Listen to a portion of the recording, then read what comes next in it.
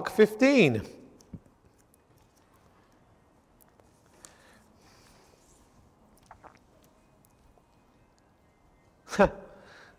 And the ice cream van.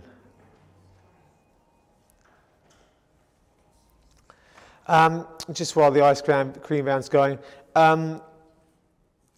just so you've got a way of where, an idea of where we're going forwards. We're finishing off chapter 15 tonight. We will be digging into chapter 16 next week. My bad. Digging into chapter 16 next week. And in Mark's Gospel, there is the whole thorny subject of the extended ending. If you read a King James version, then Mark's Gospel goes on right the way through to verse 18 or 20. In other versions, it stops at verse 8. Most versions have it in brackets. And I did consider spending a whole week talking about that issue, why such problems exist, how they're resolved, and what have you.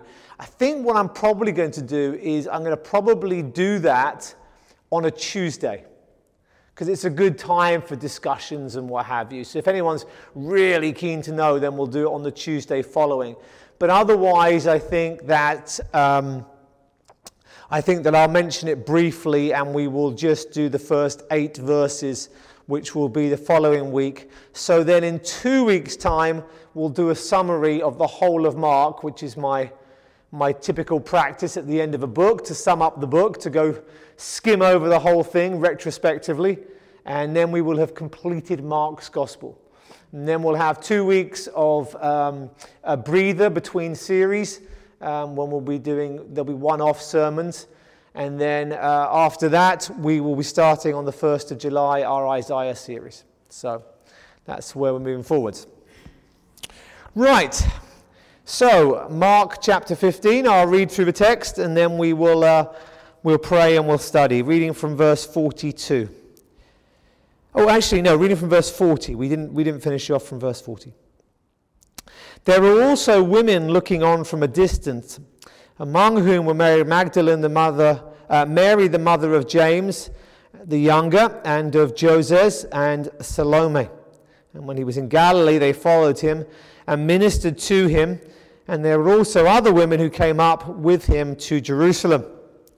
And when the evening had come, since it was the day of preparation, that is, the day before the Sabbath, Joseph of Arimathea, a respected member of the council, who was also himself looking for the kingdom of God, took courage and went to Pilate and asked for the body of Jesus.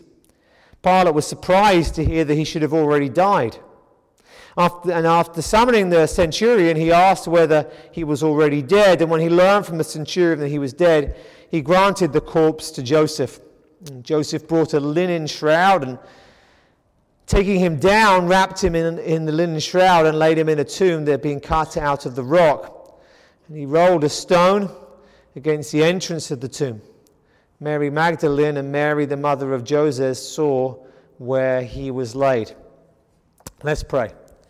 Father, we thank you for your word, and I pray that our time together tonight in the text would be profitable and would be transformational, that we would hear your word and we would be impacted by it and we would be changed by it. For your glory we ask this. Amen. Amen.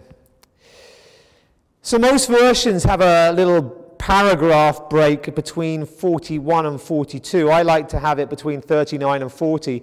You have the mention of the women in verse 40 and the mention of the women again in verse 47, which kind of acts as a little inclusio while the women are mentioned. It's like bookends holding the text together. So I think this is verse 40 to 47 is more of a complete passage. Now there's a few things to say about verse 40. We see the women here mentioned by name: Mary Magdalene, Mary the mother of James the younger, and of Joses, and Salome. So 3 of them specifically mentioned by name. And in addition, there are other women mentioned who had been there in Galilee for the ministry and had come up at this point to Jerusalem. Now, there's a few things I want to note about this. Firstly, when you have people specifically named, there is a reason for specifically naming them. They were people who were known. And Mark's audience would have had people who knew these people, these ladies, or knew their families, perhaps their children. I think specifically perhaps their children, because with one of them we're told Mary, the mother of James the Younger and Joses. So if people knew James the Younger and Joses, they could have said to her, "Is it true about your mother?" And the whole point of naming people is that they are eyewitnesses. They saw something. Their testimonies can be verified. You don't just say, "Oh, well, someone saw it." You say, "Well, this person saw it," and then you can check on their testimony. So the naming of people in a general sense is something that really gives us great legitimacy to the claims that are unfolding at this point. The second thing to note is under Jewish law, for an event to be legitimized, there had to be witnesses. But women didn't count as witnesses. And I think what we need to understand here is that what Mark is doing in his gospel is a very radical thing. Well, all the gospel writers do this. And what we see is we see the women here. And this is why, again, at the end of the verse 41, there's the reference to other women as well. The women here are the ones who have stayed closest. The society was prone to say, "Oh, well, we're not sure about your testimony." And yet with the resurrection, the first witnesses were the women. Where are the guys at this point? Where's John? Where's Peter? Where are they? Right here, right now, there's women. And that's a great credit. And I think it speaks in many senses to some typical female qualities, the sense of empathy and nurturing. But at this point, the ladies stepped up to the plate and the men were put to shame. And the Gospels are all very clear on this point. And more so than that, and we'll see this more when we come to the resurrection, but in God's eyes, their testimony and their witness is equally valid. And that is something that at the time was radical. It's something that was controversial. And, you know, the idea that the Bible is this patriarchal book that puts down women is nonsensical. It was one of the most radicalizing and liberalizing books for women because it did this kind of thing. It gave them their place and their role as co-heirs of grace, people who were saved equally as the men. And so they were in a much better position than the men in this situation. The other thing to note is though they're in a better position than the men, they're not in a great position. Look what's happening here. They're looking on from a distance. Now this may be reaching a little bit, but it's very interesting to me. We're going to reference Isaiah 53 in a minute, very briefly. But Mark's gospel and his use of the Old Testament has fascinated me. When he was going through the early parts of Mark, and I'll mention this in our summary in a couple of weeks' time, but when we're going through the early parts of Mark relied very heavily on Isaiah. And the reason is that Isaiah spoke, where he was referencing back to Exodus, of a second Exodus. Just as there had been an Exodus previously, where the Jewish people had been freed from slavery in Egypt and gone to the promised land. That in the same way that there was going to be a new Exodus where the Jewish people would be free from their sin, free from their iniquity. And Mark heavily relies upon Isaiah. I mean, really heavily. We referenced it multiple times. He pointed to the deity of Christ in Isaiah. He pointed to the fact that Jesus was the fulfillment of the second Exodus, the freedom from slavery to sin. But what's fascinating to me, is that when we come to the Passion, and Mark's Passion is as famous as anybody else's for the detail to all the suffering of Jesus, he doesn't go to Isaiah 53 barely at all. I mean, clearly he's aware of Isaiah and he knows it. And Isaiah 53 is the clearest indication. And if you've been with us for the last few months as we've gone through these passages, you'll know that rather than turning to Isaiah 53, Mark has consistently gone to various different lament psalms. Now, I don't have a firm conclusion on this, but it's really intrigued me. And I think that my understanding of it is that Isaiah 53 is part of this great Jewish heritage. It's a Jewish Messiah and what have you. But the lament psalms are just that bit more universal. They're earthly, they're worldly in the purest sense of the word. We took our time, didn't we? When we went through some of these psalms, we went back and we looked at them, and we looked at Psalm 22, remember, just a few weeks ago. And we read it, and I said to you at the time, as we go through this, pretend you don't know what Jesus said on the cross. Pretend you don't know that it references him. And just feel the pain of the lamenter. Understand and empathize with him. And I think that for Mark writing to this Gentile audience, there was something that they could connect with more in the lament psalms. And all of that is by way of introduction, simply to say, let's turn to Psalm 38. And I do think there is one last reference to lament psalms. The burial of Jesus, just as you're turning there, the burial of Jesus is the end of his humiliation. Him being humbled through the suffering leading to the cross itself, obviously, his death on the cross, and then, of course, his burial is the end of his humiliation. We have the resurrection and the exaltation, the ascension to come.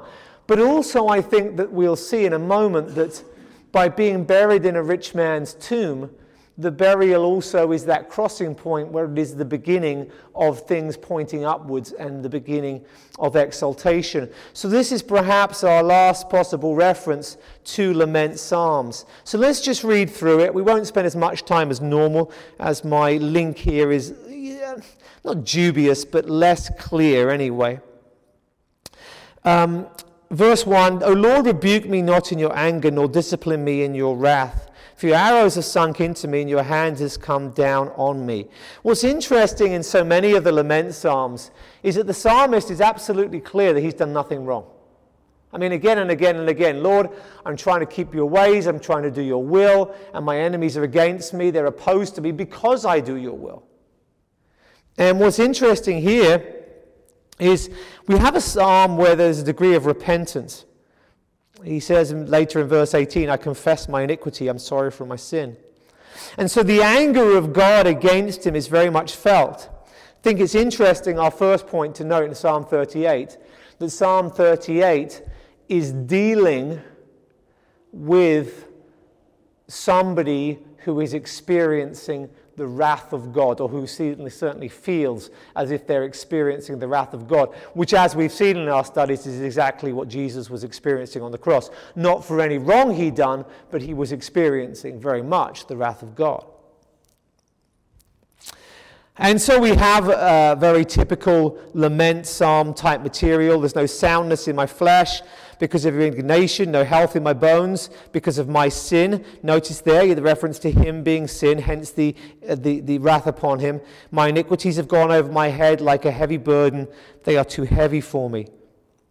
My wounds stink and fester because of my foolishness. I'm utterly bowed down and prostrate.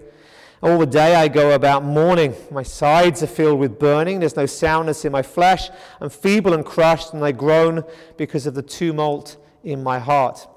Again, we see just very typical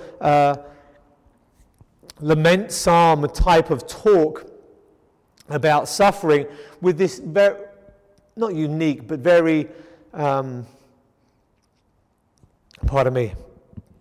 this less usual twist, whereby he is aware of his own sin putting him in this situation. Now, at this point, many of you could say, well, obviously this has no application to Jesus at all. And do remember two things. Firstly, the lament psalms didn't have any application to Jesus at all in one sense. They were the laments of the lamenter. But Jesus came to fulfill portions of those. And I think that what Mark is doing here, Jesus hasn't said anything about Psalm 38. I think what Mark is doing, and we'll see the link in a minute, but I think what Mark is doing in linking to this is he's linking us to someone who is under the wrath of God because of their sin. And Jesus is the twist, if you like. He's under the wrath of God because of our sins. And so I think it's a perfectly good and valid application of the text, just in a different way. O Lord, all my longing is before you, my sighing is not hidden from you. My heart throbs, my strength fails, and the light of my eyes is also gone from me. Now here's the key verse, verse 11. Let's pay attention to verse 11.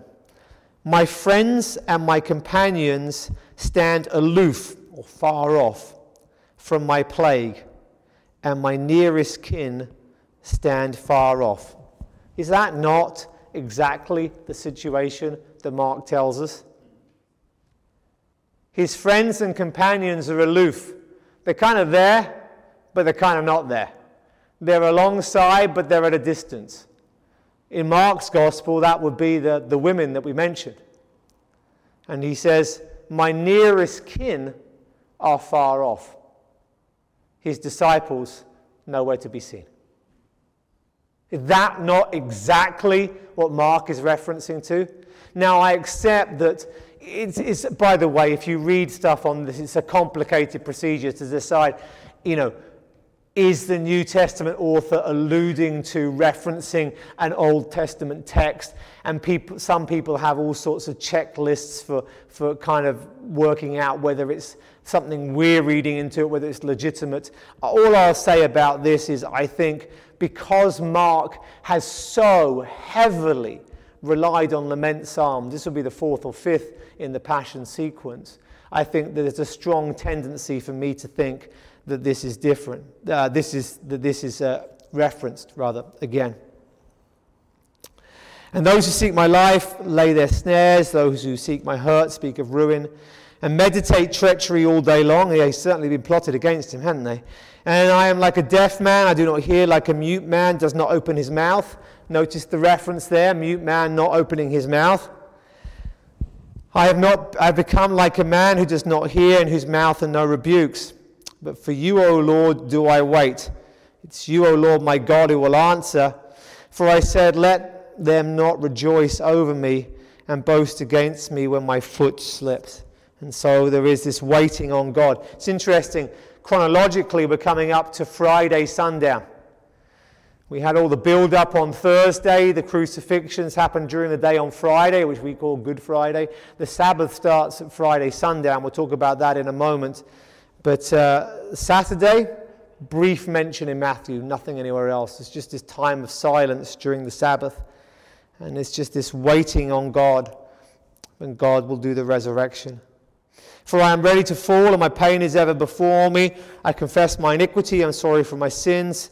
My foes are vigorous and they are mighty, and many are those who hate me wrongfully. And those who render me evil for good accuse me because I follow after good. You can certainly see the similarities and the parallels in verses 19 and 20. But I want to focus especially now on the conclusion. Okay? Do not forsake me, O God. O my God, do not be far from me. Make haste to save me, O Lord, my salvation. What a fitting end to the lament psalm references of Mark's Passion. He said from the cross, my God, why have you forsaken me?" referencing Psalm 22. And here again, there is this repetition in this psalm. God, don't forsake me. Be my salvation. Be my deliverance. And within a short space of time, as we're going to see next time, God does deliver him from the grave. I think that is the best defense I can give of him referencing Psalm 38 here. Anyway, back to Mark 15. So we're now in verse 42. When evening had come, since it was the day of preparation, that's the day before the Sabbath, Joseph of Arimathea, a respected member of the council, who was also himself looking for the kingdom of God, took courage and went to Pilate and asked for the body of Jesus. Okay, so we have it's the day of preparation, which means it's basically the daytime before the Sabbath. Remember, the Jewish frame of reckoning was that each day started in the evening and ended in the evening. We don't do it that way. Obviously, we do morning to morning, but they did evening to evening, when it came from Genesis 1 and creation. So the Sabbath began on Friday when the sun went down.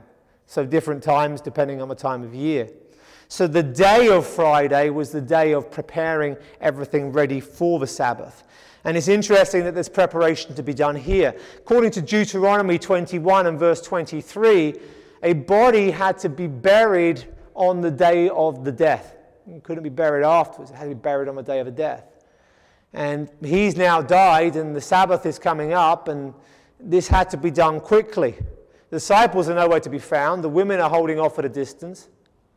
And so quite surprisingly, quite shockingly really, and I think, by the way, with Joseph of Arimathea in the center of this section with the women bookending, we've got absent disciples, then we have the women either side, and right in the middle here we have this amazing man, Joseph of Arimathea. We're told he's a respected member of the council.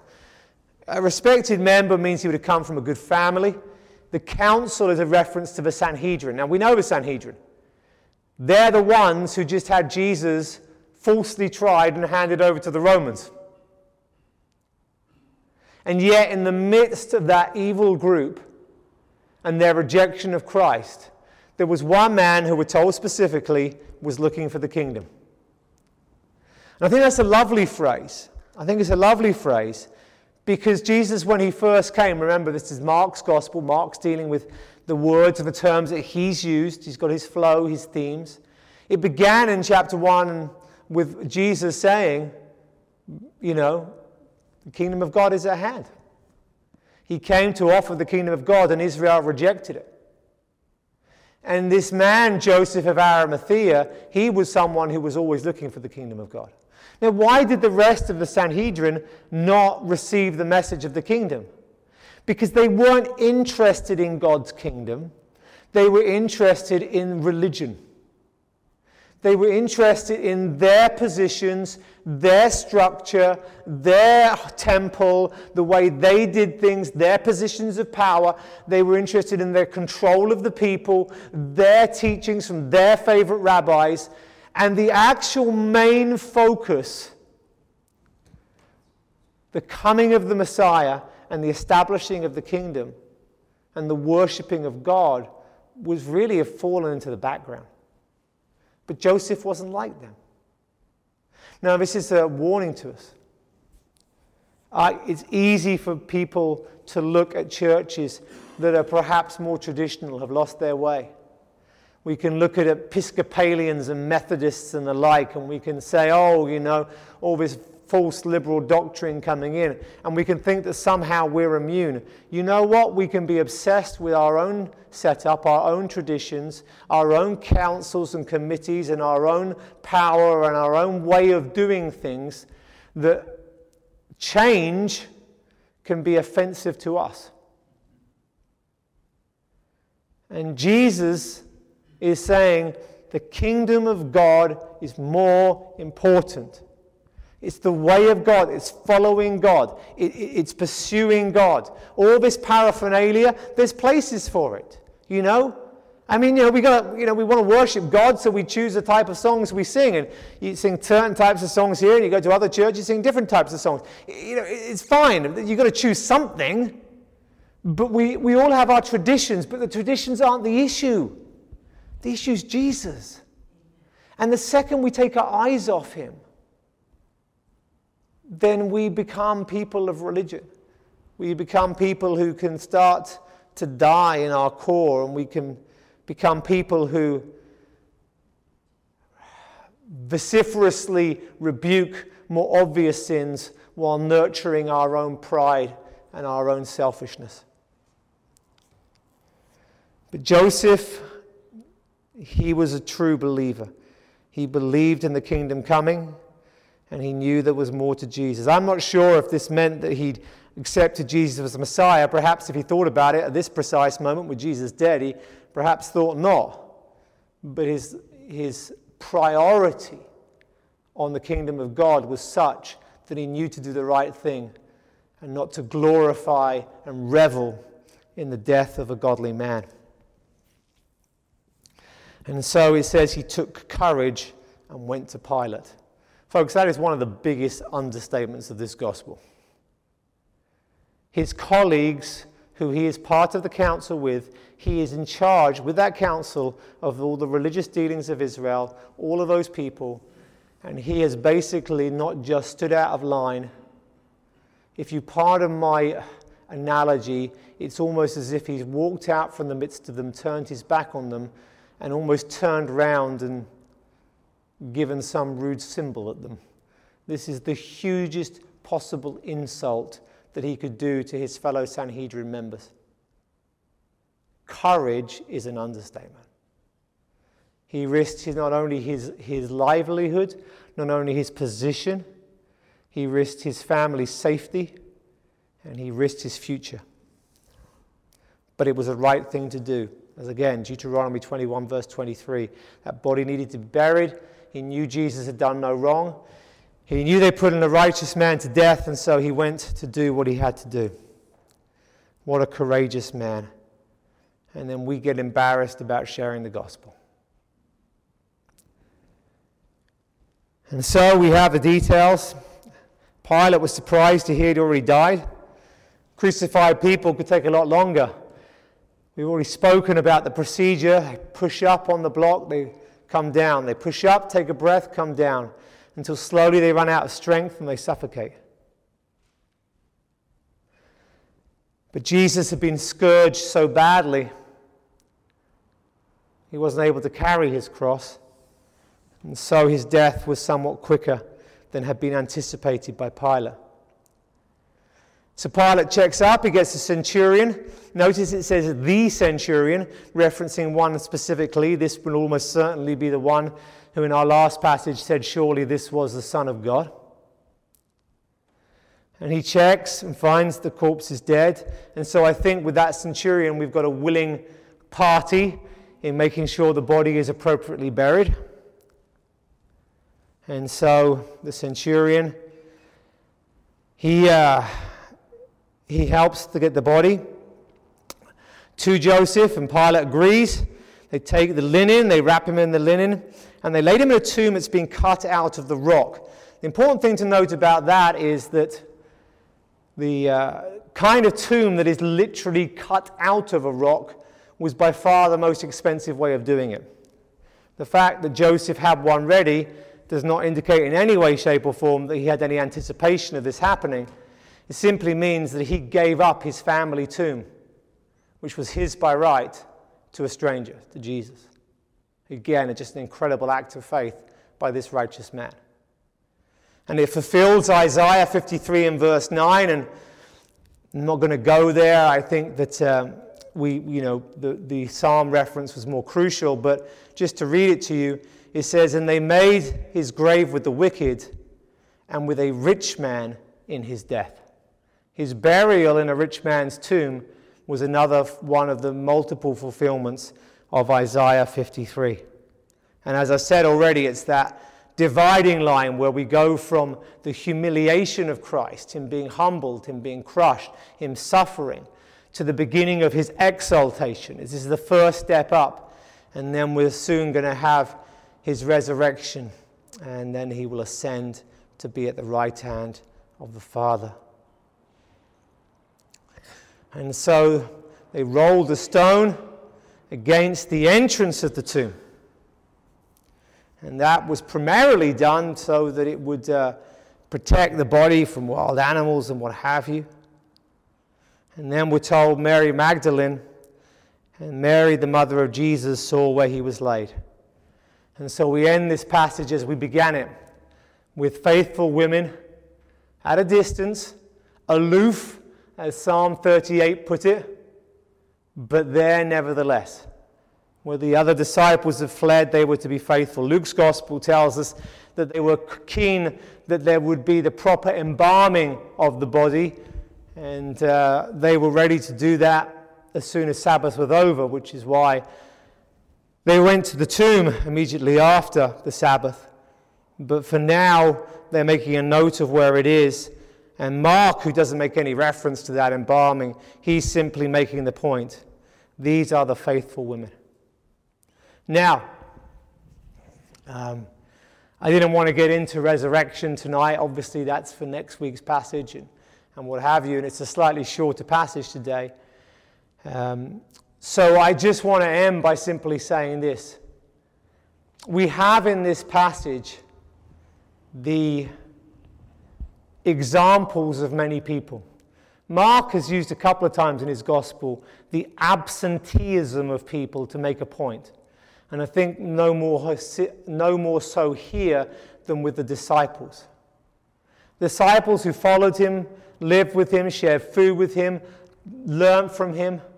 When the rubber hit the road, they were gone. These women were faithful, and they were there. And Joseph of Arimathea is almost, if you like, equivalent in Mark's gospel of the Good Samaritan. Just the last person you'd expect stepping up to the plate. Folks, we can talk about our love for God, our desire to follow Jesus, all we like. But it's not until your world comes crashing down that you know if any of that's true. And these people here, from the absentees to those who are there, they not just are there as an example, they present a challenge to us. Are we going to stand with Jesus when no one else stands with us? Are we going to do what's right when everything, our lives, our livelihood, everything is on the line? Being a Christian isn't simply acknowledging a few truths and turning up to church once a week. It's about devotion to Christ in every circumstance, in every situation. I pray that we would be found faithful at all times. Let's pray. Father, we thank you for your word.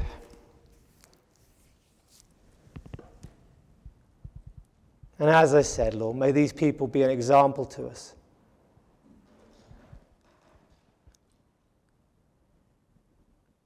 And Lord, I know what it is to be in horrendous circumstances and to some degree to fail.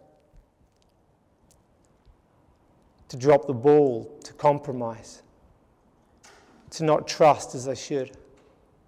Lord, may we never do that. May I never do it again.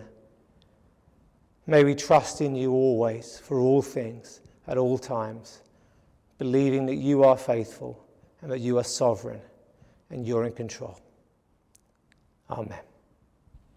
Amen.